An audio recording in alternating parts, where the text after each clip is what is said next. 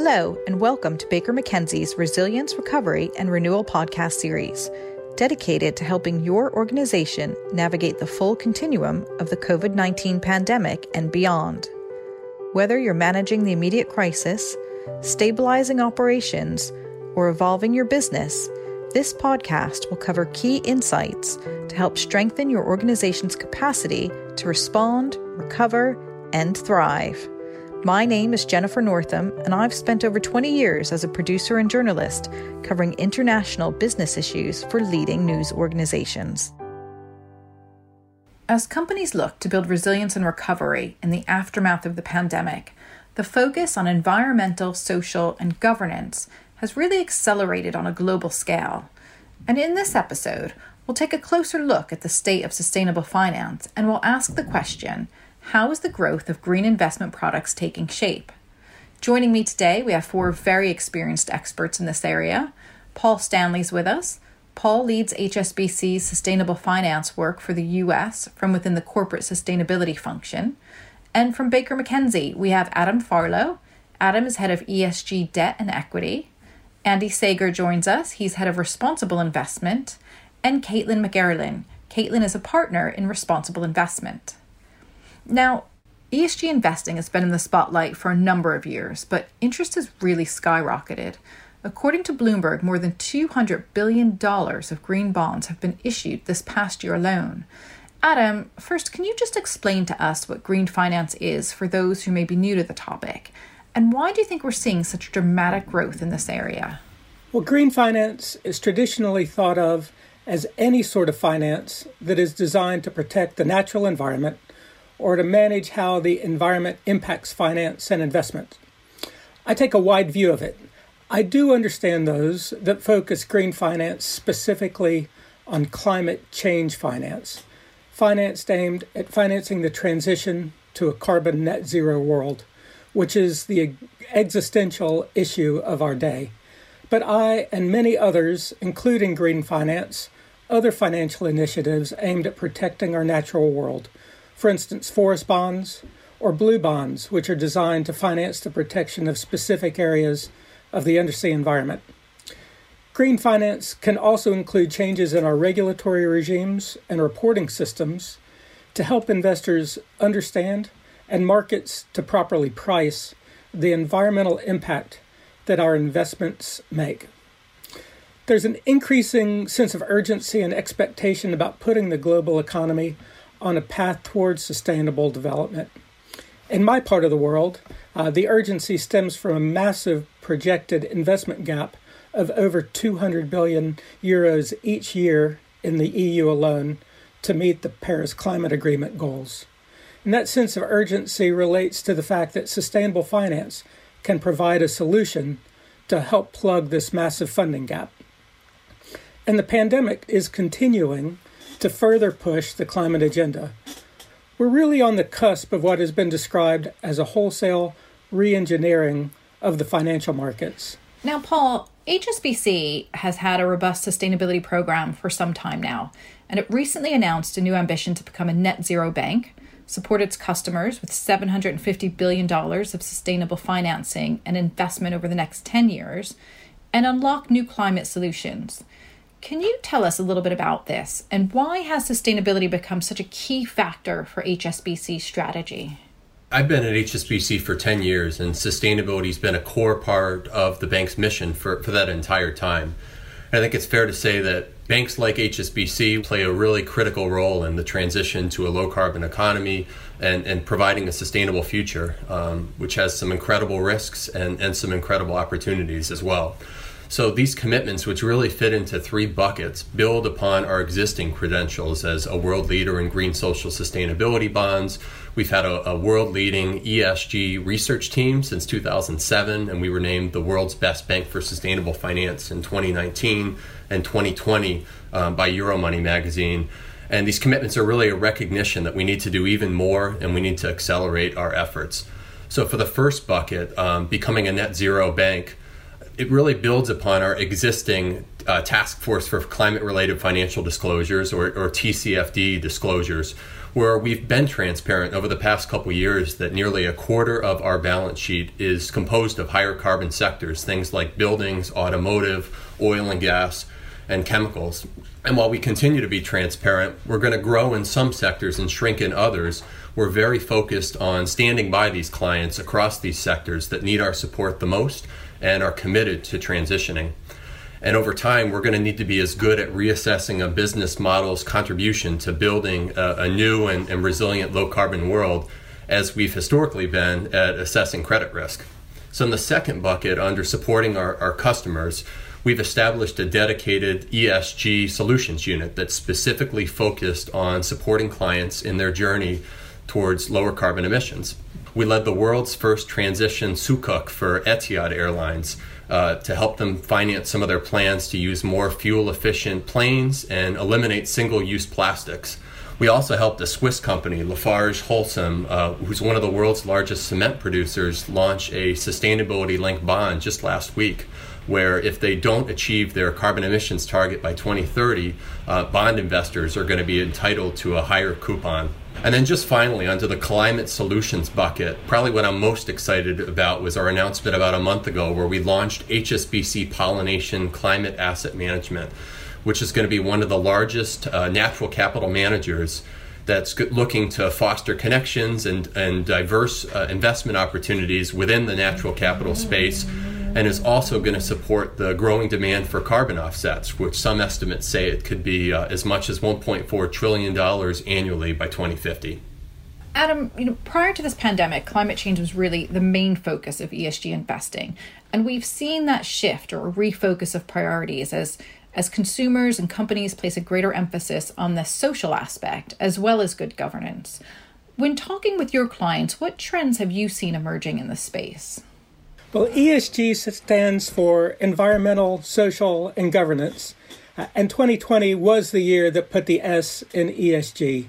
In a year when racial justice has rightly been front page news, it is gratifying, but perhaps no surprise, that we've assisted clients in funding the growth in areas like their spend aimed at minority and women-owned businesses.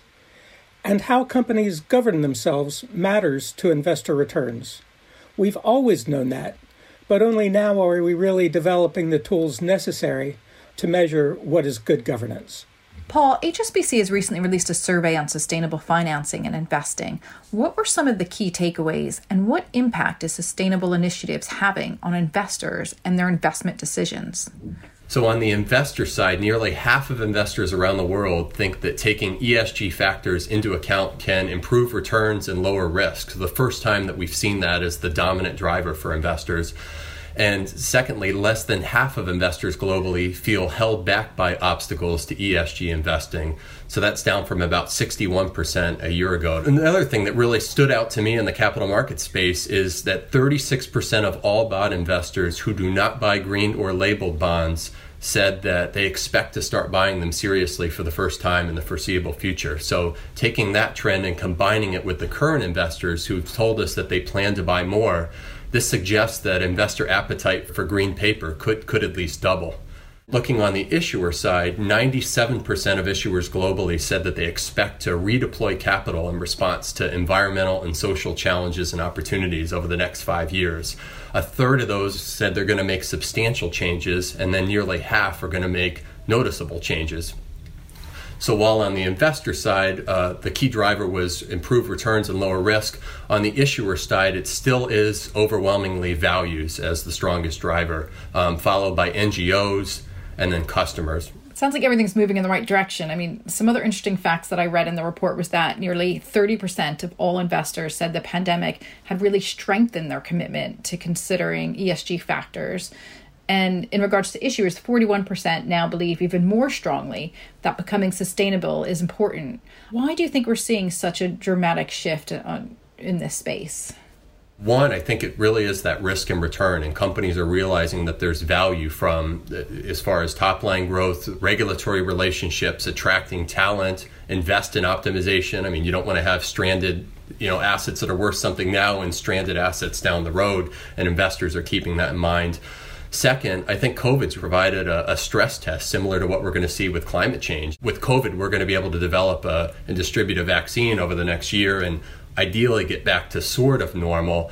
With climate change, once we've reached a breaking point, there's not really going to be a quick fix. So I think investors are picking up on both of those things. Related to the survey, the S in ESG really emerged as a big trend, and a large number of respondents, including 38% of issuers and 23% of investors, concluded that they had previously paid too little attention to the social aspect of ESG. A couple weeks ago, we actually led the first social gender bond of its kind in Latin America for FIRA in partnership with IDB, which the use of proceeds go towards supporting women-owned enterprises and women working in the agricultural space. And then finally, I would just highlight our initiative Fast Infra, and sustainable infrastructure stood out as a priority for issuers and investors within the survey, especially energy technologies like carbon capture, hydrogen, renewable power, as well as waste and water systems. And Fast Infra, which stands for Finance to Accelerate the Sustainable Transition, is an initiative that HSBC has put together. We recognize that about $7 trillion of investments going to be required each year through 2030 to reduce the carbon footprint of infrastructure and transform existing infrastructure systems. And there's a gap of about $3 trillion annually. And the number and scale of bankable projects remains inadequate. There's no market standards for institutional investors to assess the sustainability of these assets. So what we're looking to do is establish a consistent and globally applicable labeling system that covers ESG and reporting standards. And then, in addition to that, develop financial mechanisms that will help mobilize private investment capital and scale up successful projects across countries. So you won't be too busy the next few years. Nope. Adam, let's look at what companies need to do to tap the ESG debt finance market. And what are the advantages? Is it more than just reputational risk? Well, in the past, green bonds could arguably been seen as a vanity project for corporates, particularly by the corporate treasurers, with no particular pricing benefit. But over the last year, finally deals are pricing materially tighter than they would have in the non-green bond space, particularly in use of proceeds bonds. And even outside of the pure ESG-driven deals, ESG ratings are driving more and more transactions. And while ESG ratings themselves haven't yet reached parity in importance with traditional credit ratings, ESG teams at all of the major investment managers are able to veto any investment. Now, Caitlin, I'd love to bring you in. You work directly with financial institutions in helping them develop their ESG policies and stay on top of these evolving regulatory reforms. What are some of the challenges you've seen when working with clients? Thank you.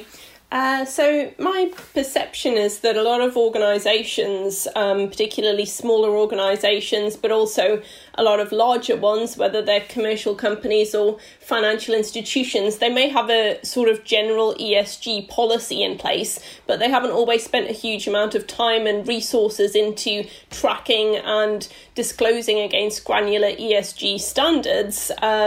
Until now, it's great to hear that HSBC and other sell-side firms are willing to help issuers out with this. I actually think that regulators need to be somewhat careful that they don't make ESG compliance and disclosure so costly that it ends up forming a barrier to entry, or something that actually mitigates against financing of SMEs. But in terms of challenges, I think where financial institutions or corporates do have an ESG policy, it's often drafted in a pretty generic way, and it's often also designed to tell a positive story. And what regulators are increasingly expecting firms to do and requiring is something that goes a little bit beyond that positive story, by which I mean a disclosure that addresses climate risk or perhaps the principal adverse impacts that your investment strategy may have on environmental factors. There's a lot of difficulties around the quantification of those risks. We don't always have reliable historical data, but we do know that the EU headquartered firms, as of March next year, will need to disclose something to the market around climate risk as a result of the introduction of the Sustainable Finance Disclosure Regulation. So if you do have European stakeholders like institutional investors or banks, then they may start expecting data from you around ESG risk factors in particular. Now, Andy, the European Commission has come out and said it would fund a third of its coronavirus recovery fund spending with green debt. What impact is that going to have on the market? Given that there shall be robust EU support behind environmentally and socially responsible public infrastructure, there shall be a significant impact on the debt capital markets. The amount of issuance at stake, approximately 225 billion euros, would almost double the global market while adding significant liquidity to it. With plans to deploy more than half of the issuance in the first 2 years, there are lofty aspirations that this flood of issuance will help to deliver the EU's target around reducing greenhouse emissions by 55% by 2023.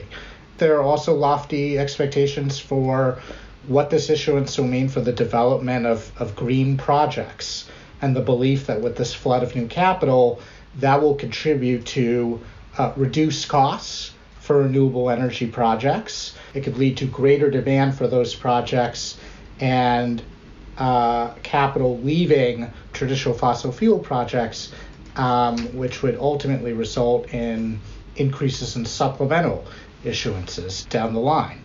There are, I think, significant challenges between aspirations and implementation. For example, we know that as of September, there are various reports that have said that there have been almost $40 billion worth of greenwashing incidents. But what's striking about the challenges for the upcoming issuance in Europe is, in some cases, you could have issuance before the actual standards that govern the issuance are implemented. And so there will be challenges around what are the standards that are going to govern the issuance. What will the governance system be put into place that will help to navigate tensions between the Commission and individual member states? This issuance will really catapult the EU into one of the largest supranational issuers. So while I think we certainly expect to see a flood of new issuance in the market, there will be all kinds of challenges around verification and monitoring and standards for measuring the impact of issuance to ensure that there are proper protocols in place to deter greenwashing. And Caitlin, let's kind of stay on that chat about international standards. I mean, what do you predict will become the international standard for measuring and monitoring the sustainability of investment products? There's some dialogue at the moment around sustainability reporting under accounting standards like the IFRS becoming a sort of silver bullet for resolving the quite patchy disclosures that we see across the market at the moment. I think having a common accounting standard will be absolutely essential for companies, but I don't think that's quite the whole story, really. You'll continue to see a lot of qualitative reporting as well as quantitative reporting, and I think the standards for that will vary a little bit between different jurisdictions. And the difficulty, of course, is for firms that are operating cross-border, regulators may go in slightly different directions. So, for example, you have the European Union proposing very granular standards for reporting and disclosure under the SFDR, with the UK choosing instead to converge towards international standards. So the UK wants to embed the TCFD into its regulatory standards. You also have different regulators coming out with their own green taxonomies. So the EU's green taxonomy is now pretty well advanced, but we've had a pronouncement from the UK government that the UK will implement its own taxonomy post-Brexit. And then Canada is also coming up with its own taxonomy. So I think that the TCFD will probably be a popular international choice amongst regulators in terms of influencing local standards. And the EU taxonomy will also inform the development of local regulations, but you will probably see a multiplicity of different standards in different local markets because they need to be tailored to those local markets. And another thing that actually will make these sorts of taxonomies and standards more challenging to the market is that there won't be a static set of criteria. They'll tighten and probably become more restrictive over time as regulators push firms and the corporate sector generally towards carbon neutrality. Andy, let's turn to ESG funds. How are ESG funds developing and maximizing this growth in green products? And can you walk us through the investor appetite right now? Today, there are more than 1,000 organizations that fit under the impact investing or ESG umbrella. And we believe that they collectively manage more than $500 billion of assets under management. The United Nations announced that investment managers who oversee more than 80 trillion are now covered by its principles for responsible investment, which are more general guidelines than really strict criteria. But it shows that there is significant investor appetite for ESG investment products, while also showing that there's tremendous room for growth. I think the key issues for managers are: how do you measure ESG impact? And do you have to give up a financial return in order to have an impact? And what a lot of successful managers have found and are saying to the market at large is that these two questions are essentially false choices. And we've seen that with how some of the biggest funds have met investor demand in this space. So in the last few years, we've seen Bain Capital, TPG, KKR, Apollo.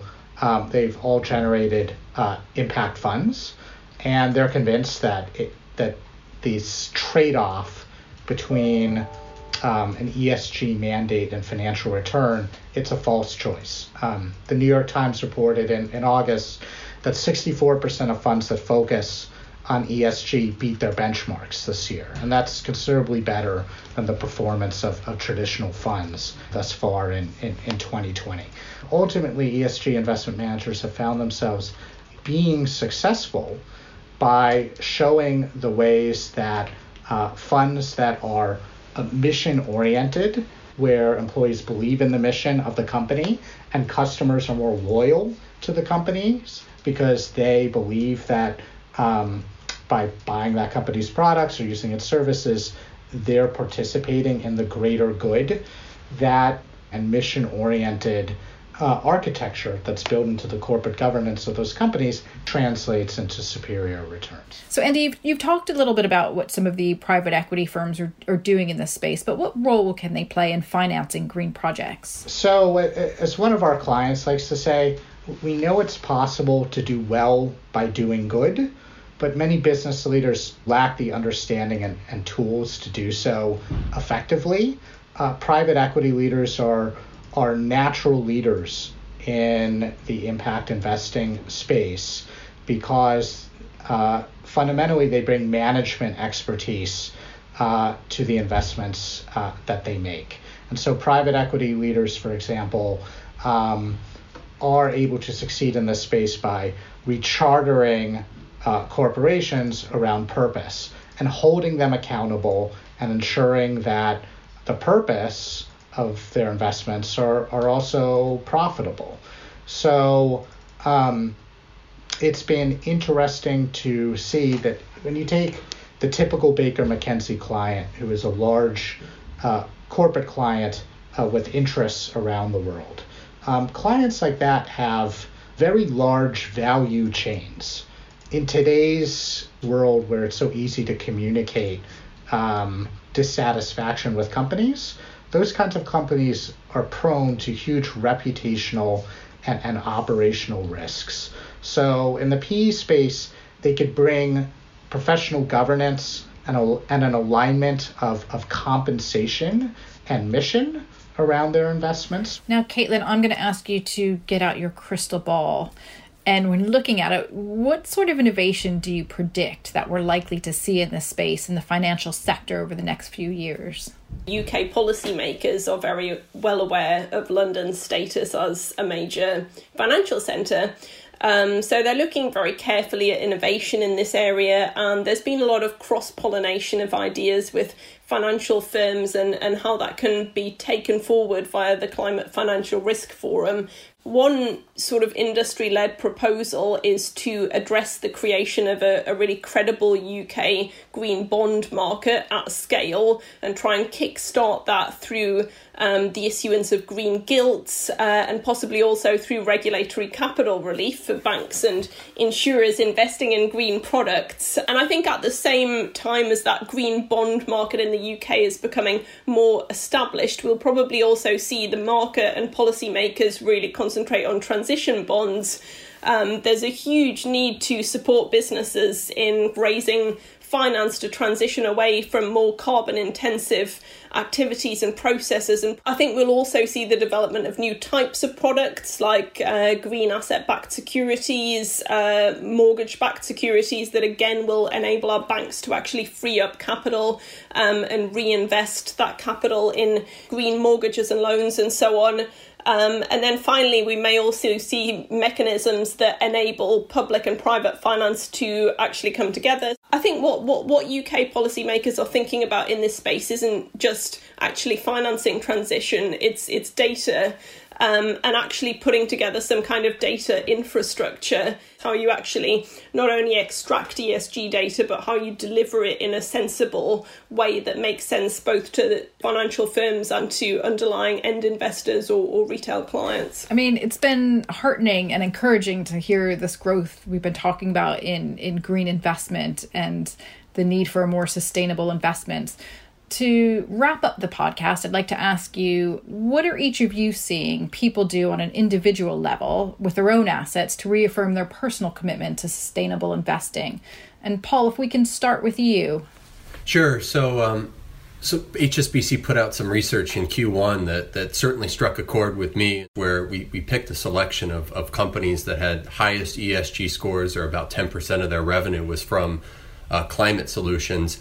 And we found that they outperformed globally by about 7%. And the outperformance was even greater in Asia and Europe. It encouraged me to look into my investments in 401k and make sure I truly understood how the companies that I was putting my money towards took care of their people, focused on governance, focused on a long-term sustainable world. And I heard from a lot of colleagues as well that read this research and did a similar assessment of their own investments, which was really inspiring. Andy, what about you? Sure. So I think it's been interesting to see in the U.S. there are now more than 3,000 B corporations. These are for-profit companies that balance profit and purpose. We've had a number of clients commit to increasing revenues by a substantial amount while slashing environmental impact. That's been interesting to see, and we would expect that growth to continue. And then I think with ultra high net worth individuals and kind of next generation investors, they are expressing more of an interest on an individual level on their own assets and affirming that, their investment portfolio is consistent with their values and wanting to invest sustainably. And I think investment managers are being more responsive to that. And that's why you continue to see the growth of funds that are investing in early stage green projects. Right. That's all very encouraging. Caitlin, what are your thoughts? So I think as a retail investor like you or I, you don't always have the luxury really of looking at your investment portfolio and figuring out what should go where. You basically invest in a retail pension product, maybe a stocks and shares ISA. Perhaps if you're lucky, you've got an independent financial advisor that helps you out with that. But I think the real game changer with some of this stuff is going to be when those independent financial advisors and pension advisors actually have to ask for your preferences in relation to ESG, which is one of the really smart rules, I think, that the European Union is proposing to bring in. They'll also have to think about the target market for products. You will actually have somebody providing you with that data in a digestible format and actually asking you, is this something that matters to you? Where do you want your money to go? And Adam, we're going to leave you with the last word. What are your thoughts? Great. Well, actually, I had this conversation with my independent financial advisor just this last week. Asked him those questions, held his feet to the fire, and he was able to answer the questions to my satisfaction. I'm comfortable with where he's putting my assets for the long term as a result of those discussions. I think anybody that is having those discussions with their advisors is doing the right thing. And if your advisor can't answer those questions, find a new advisor. I'm going to be calling mine tomorrow. It's all very encouraging. Thank you, everybody. That's all we have time for today, but thank you. It was really informative. For those listening, we'd love to hear from you. Feel free to send any comments or questions to 3rpodcast@bakermckenzie.com. That's the number 3, the letter R, podcast@bakermckenzie.com. Or contact us through the Baker McKenzie social media accounts. Use the hashtag Resilience Recovery Renewal. More information on this topic is also available on our website at bakermckenzie.com.